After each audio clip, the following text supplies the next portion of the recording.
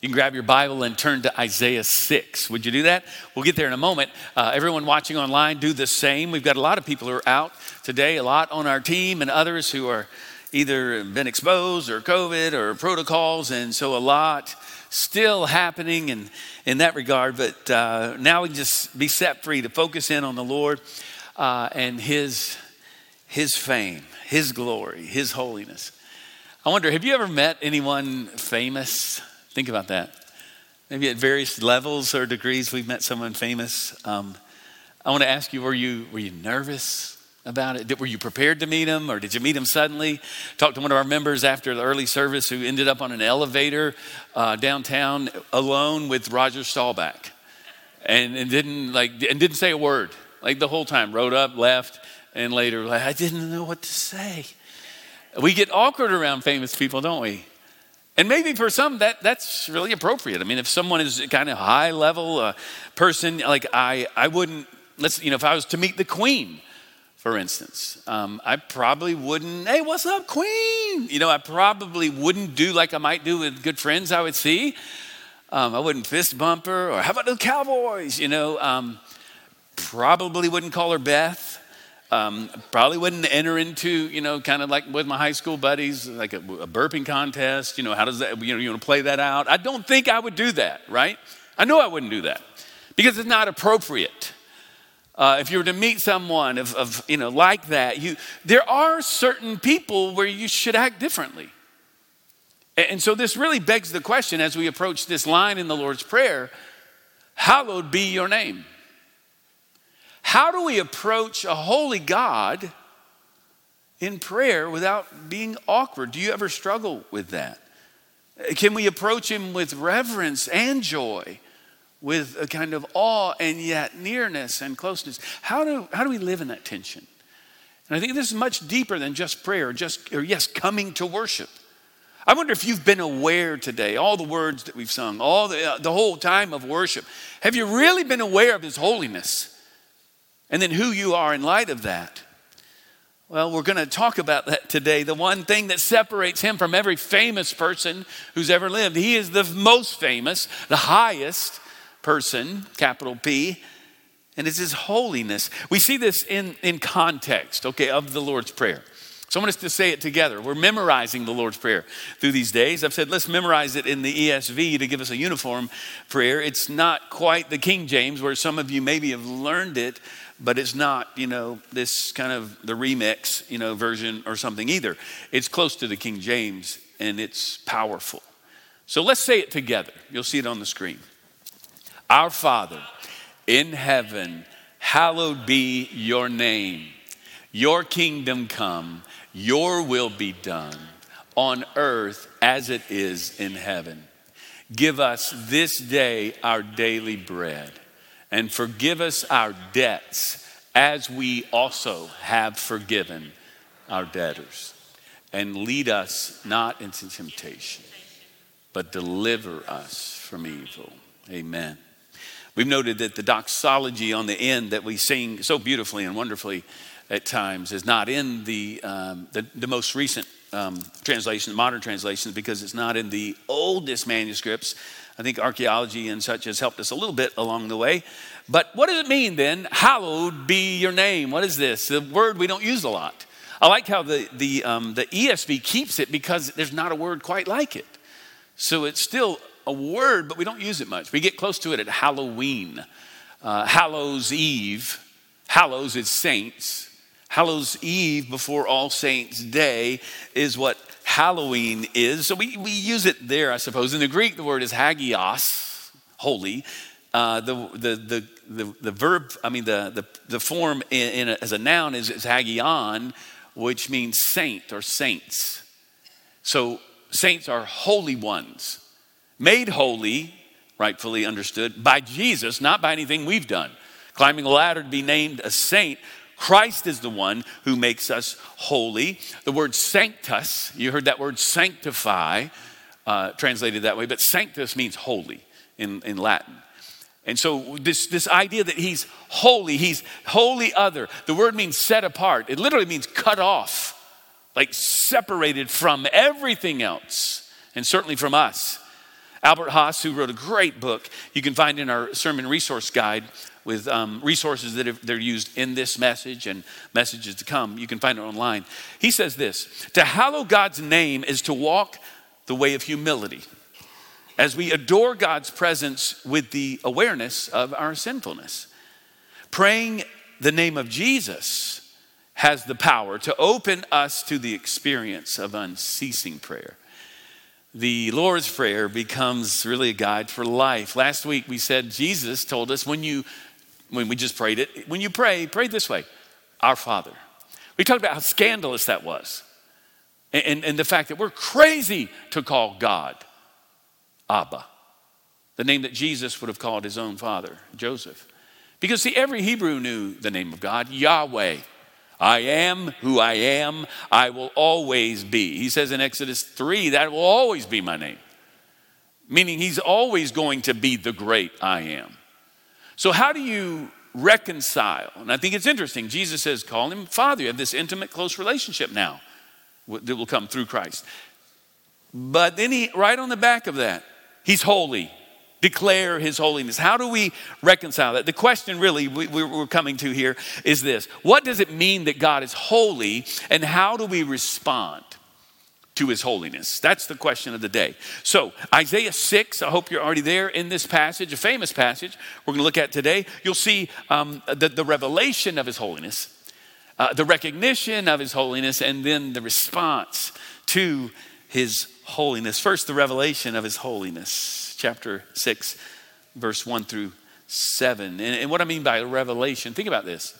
The only thing you know about God is what he's chosen to reveal to you. That's all you know about him. And so here he reveals his presence here with Isaiah. Look, he puts it in historical context. In the year that King Uzziah died, that's 739 BC, by the way, we know that. I saw the Lord sitting upon a throne high and lifted up, and the train of his robe filled the temple. Now it's interesting, always placing things in context. Uzziah was a good king, or I should say Judah had a prosperous time under his leadership, but he became very prideful, as happens to leaders. So prideful, he went into the temple at a point to burn incense, which only the priest could do. Uzziah ends up with leprosy, spends the last years of his life isolated. The nation is in disarray. Now the king dies. But God is on his throne. I think this is what Isaiah is getting to here. Good reminder for us. Leaders come and go. Governments will rise and fall. Nations will rise and fall. God will always be on his throne. This truth alone should drive us to prayer. Think about that. With all the craziness in your life and my life, this week will be something like this. And you'll be feeling this. You'll be, I'm down and in the dump. I'm excited. I am depressed. I am anxious. And you can come before God who doesn't change. He's the anchor of the soul. Why do we not pray more? Turn to him. Lord, my life is crazy. But you're the same. You never change. That should drive us to prayer. You know, John 1:18, it says, no one has ever seen God. So what does Isaiah see? Well, you see, he has a vision. He sees a vision. And he sees God's holiness, but God himself, you could say, is visibly hidden. We see thrones and robes. If you know this passage, we can see smoke and all kinds of things, but didn't actually see God. He sees God's majesty on display. And he's in the temple. The Holy of Holies is where God's presence resided in this time. His presence is there. So the presence of God fills the place up. And he's in such close proximity. He's being edged out by the holiness of God. And the temple was the center of life for the Hebrew. Why? Because worship is the center of our lives. Is it central for you? And I know we can come into the presence of God anytime, all the time. Praise be to God. His presence is with us. His Spirit lives in us. Those of us who've received Christ, we're never far from his presence. But when we gather together in worship, is it central for you? Is it priority? Is it the most important gathering of the week? And if so, then you're here every week. You're present and you're ready. Look at what happens. Verse 2. Above him stood the seraphim. Each had 6 wings, these crazy creatures. With 2, he covered his face. With 2, he covered his feet. And with 2, he flew. Now, this literally means burning ones. These aren't precious moments like cherubs. These are seraphim. These are angelic creatures. They're not angels, because they don't have a message. Angel is a messenger. They don't have a message. They're burning flames, literally. Balls of fire, if you will, crazy, that are just pointing to the holiness of God. They cover their eyes in the presence of the holy. They cover their feet like, when Moses meets God in Exodus 3 and God says, take your sandals off. You're on holy ground. They cover their feet as if to say, my feet have gone places I shouldn't go. Or with Moses, God is saying, I'll tell you where to go. You're going to walk where I tell you now. And in the same way, they're totally given over to God in his presence. And they say, one called out to the other, holy, holy, holy is the Lord of hosts. The whole earth is full of his glory. As we sang earlier, even as I see the sun shining into the sanctuary today, the whole earth is filled with his glory, the expression of his holiness. Like a call and response, an ongoing song that never ends. There's a chorus here, and the chorus is holy, holy, holy. You may know in the Hebrew, to doubling up words like that is to speak superlatives. This is a category beyond categories. Holy, holier, holiest. And as I noted, he's separate. God occupies a space, in a moral space that none of us can occupy. He's separated from us. We worship him in his transcendence, in his holiness, and his holiness is central. But it's in harmony with all of his other traits. This is important to note. See, if his power, his omniscience, his infinitude, his wisdom, his love and his grace, his justice, his righteousness, if all of those are instruments, then his holiness is the symphony. Holiness is not one of his traits. It's in all of his traits. So Isaiah stands here, and friends, we should consider this when we worship God. Even when we come before him in prayer, it's why Jesus says, be reminded who he is. And now go on with your prayers, but not until then. He's holy. So God's holiness is like the sun. In our little galaxy, it's central, it's unique, it's a source, it brings life, it can bless and sustain, but it can kill you at the same time. You get close enough. I'm reminded of that great dialogue between Susan and Lucy and Mr. and Miss Beaver in The Lion, Witch, and the Wardrobe. Maybe you've read this or know this. She discovers that Aslan, the Christ figure, is a lion. And Susan says, oh, I thought he was a man. Is he quite safe? I shall feel rather nervous about meeting a lion. And then Miss Beaver says, that you will, dearie, and make no mistake. If there's anyone who can appear before Aslan without their knees knocking, they're either braver than most or else just silly. Then he isn't safe, said Lucy. Safe, says Mr. Beaver. Don't you hear what Miss Beaver tells you? Who said anything about safe? Of course he isn't safe. But he's good. He's the king, I tell you.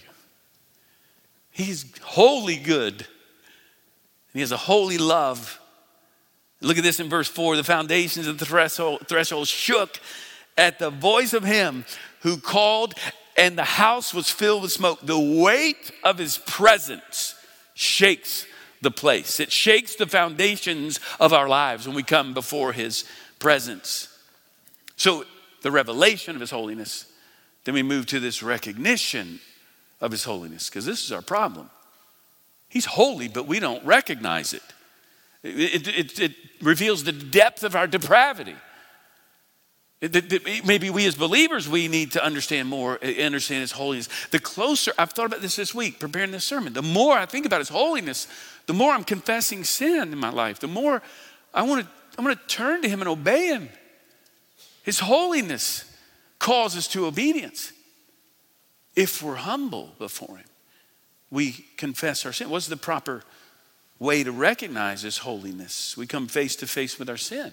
It's interesting that in our world, people don't acknowledge the holiness of God. People will go about this day and not realize the glory of God is on display in creation and in one another. We just had several babies that were dedicated before the Lord this morning, and everyone is a gift from God. He's sanctified, holy before God. Sometimes we catch it, but we don't recognize it. We don't acknowledge it. People don't acknowledge the holiness of God.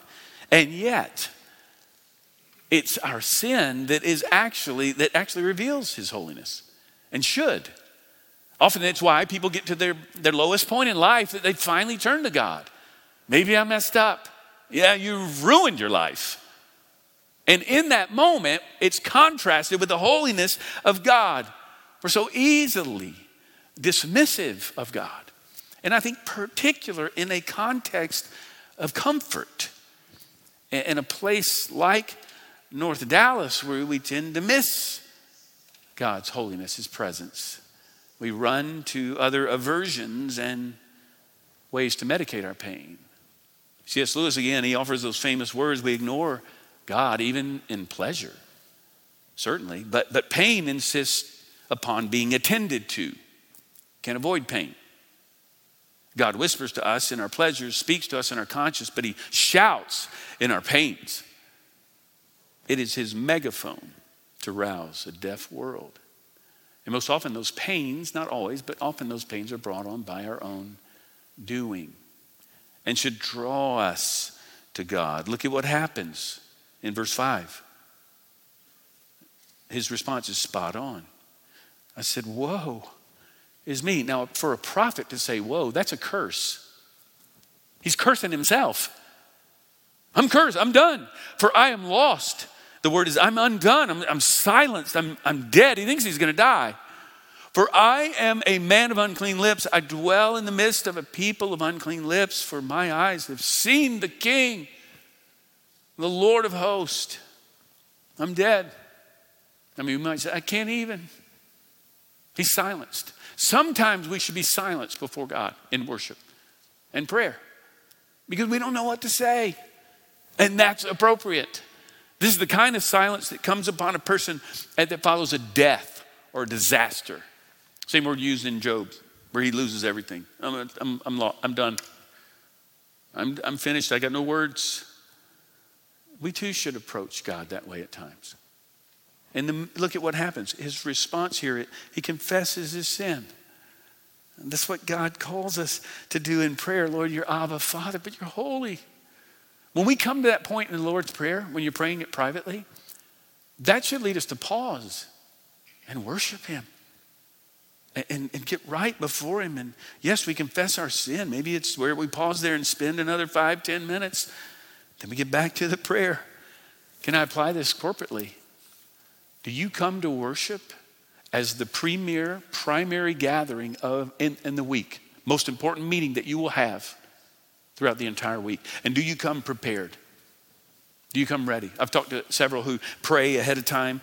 You can join others at 8:30 if you're here early or want to come early and pray in our Narthex Chapel. A group praying for God to move among us. Praying for me. Praying for Stephen, for Han, Rolando, all of our lead worshipers, praying that God will be exalted and that lost people will be saved. Do you come prepared? Because each one of them say, I'm ready. I'm ready to worship God. I'm already in. And you can do the same. You see, the dilemma in prayer here, and as disciples, we can't clean ourselves up. Isaiah 64. Isaiah is the one who says, we have all become like one who's unclean. And all of our righteous deeds are like a polluted garment. We all fade like a leaf. And our iniquities, like the wind, take us away. Even our righteous deeds.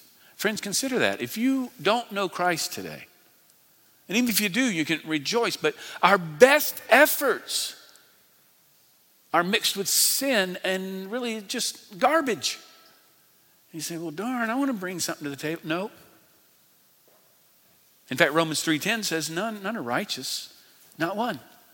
And it should terrify us that God knows everything about us. I've said it before. If you're not the most sinful person you know, you don't know yourself very well. You're not honest. Because I know all of my stuff. You know, you may say, well, Jeff, you're our pastor. You're doing good things. My motives are skewed more than I know. And so it says in Hebrews 4, and no creature is hidden from his sight, but all are naked and exposed to the eyes of him to whom we must give an account. Isaiah says, I'm undone, I'm naked. You see everything. It's why Adam and Eve in the garden, they sin, they come, then the presence of God, holy God shows up, and they're like, oops, we're naked.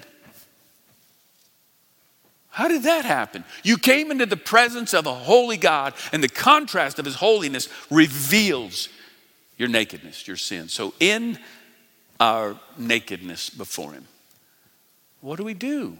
What can I do? Nothing. God must come to us. We need rescue. He's got to come to us, and look at what happens. God comes to him. Then one of the seraphim flew to me, having in his hand a burning coal that he had taken with tongs from the altar. God stops the order of worship. Think about this. Rightly due him, all attention to him, the Holy One. He stops it and he brings his attention to Isaiah. What a loving act this is. This is amazing here. What's special about the coal, this is so cringeworthy, isn't it? Look at verse 7. And he touched my mouth and said, behold, this has touched your lips. Your guilt is taken away and your sin is atoned for. Now, the crazy thing, the special thing is not this is coal or that it's burning, but where it comes from. Don't miss this. It comes from the altar where sacrifices of atonement are made. He says, let me come to you with this. Like Isaiah's not going to jump as a sacrifice himself. He might have felt like it. God comes to him.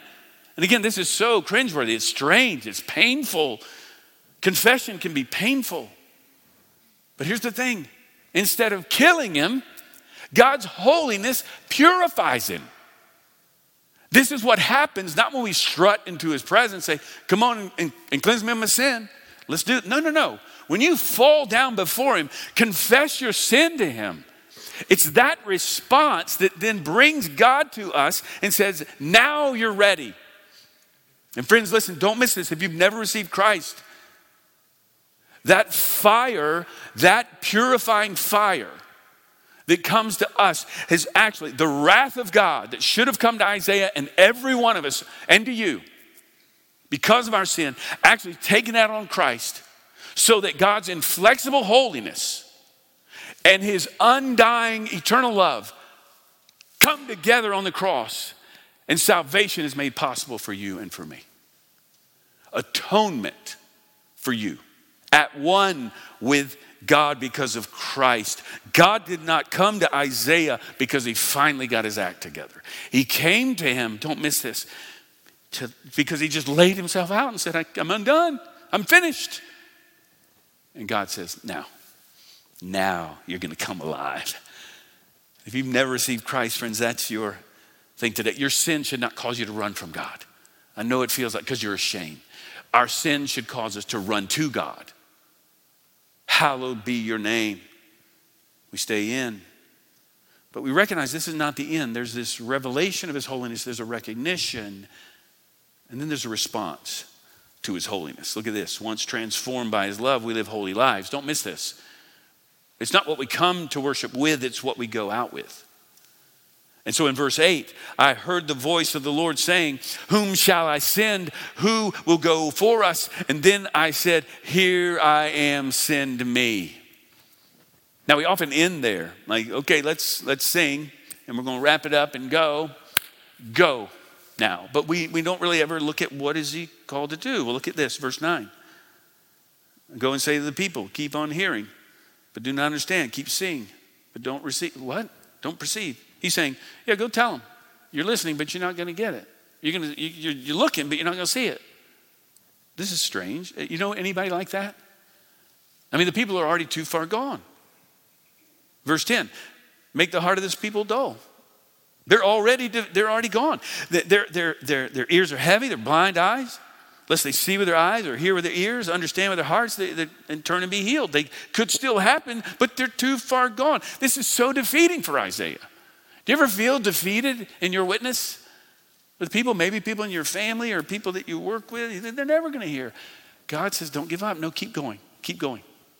Because the contrast of my holiness up against their sin just might turn them to me. Now look at what he asked then. The appropriate question is verse 11. Lord, how long? How long? Because every metric of success for Isaiah's life and ministry, God says it's going to be a failure. They're not going to listen. But stay faithful. Stay faithful. How long? Well, until cities lie waste without inhabitant, houses without people, land desolate and waste. What? The Lord removes people from far away. They're going to be going into exile in the forsaken places. Are many in the midst of the land, and a tenth remain in it, but it'll burn again. The terebinth, which is a tree or an oak, whose stump remains when it is felled. The holy seed is its stump, a reference to the Messiah to come. How long until the plan is fulfilled?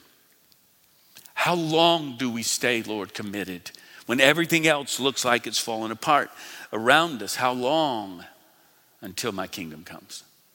Until you breathe your last breath. How long, I could say it this way, as long as your worship doesn't match up with your life, that's how long. How long will things keep going out of control in my life? How long will our society, our culture deal with the stuff of division and injustice and racism and all the things that we think about on a weekend like this? He's calling us. That was the main problem in Judah, by the way.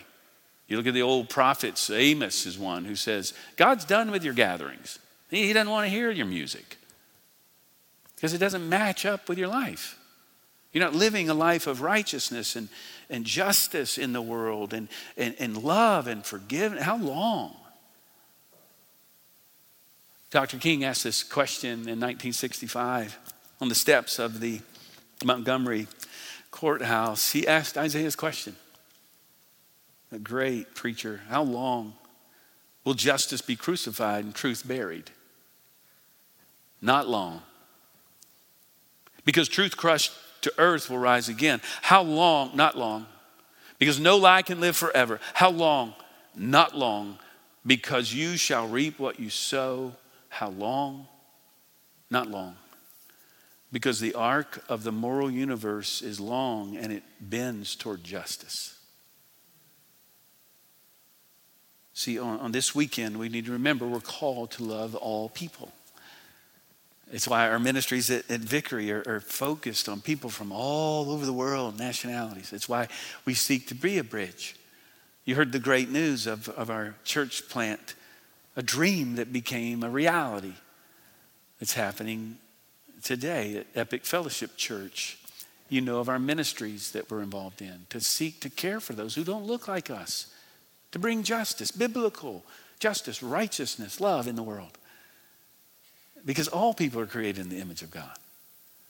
The sanctity of life, the holiness of each life, born and unborn, black and white, Asian, Latino, every one of us.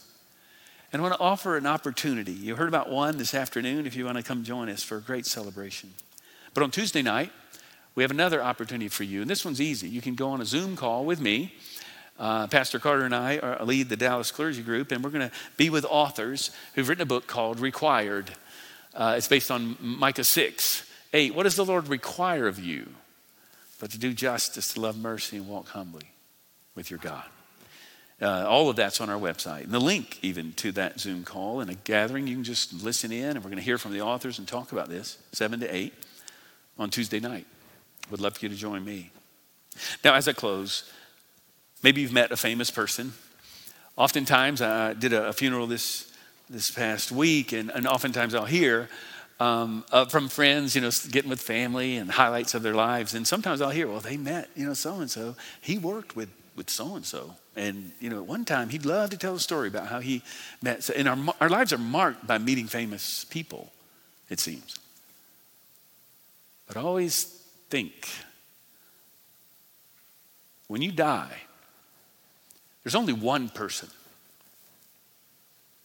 There's only one person really matters whether you've met him or not. And his name is Jesus. He's the Holy One. He's the one who's come. He's the burning fire of holiness that took on our sin. And now his life, when it touches us, his heart, his spirit comes into our hearts and transforms us. And we are made righteous by his righteousness. Therefore, Philippians 2, God exalted him to the highest place and gave him, look at this, the name that is above every name, that at the name of Jesus, every knee should bow in heaven and on earth and under the earth, and every tongue confess, acknowledge, recognize, respond to him, that Jesus Christ is Lord, to the glory of God the Father. Amen. Let's pray together. Friend, if you have never received Christ, maybe you have come to that realization today, and maybe even earlier in this sermon, you just said, Lord, come. I need to be changed. I can't rescue myself. And even now, friend, this could be an eternal moment for you to meet Jesus. Give your life to him right now. Say, Lord, come into my life. Forgive me of my sin. Thank you for dying on the cross for me so that I could have eternal life. And for all of us, let us respond to God's holiness by confessing sin, repenting, and actually living now as we go lives of worship before our hallowed God. In the name of Jesus, we pray. Amen.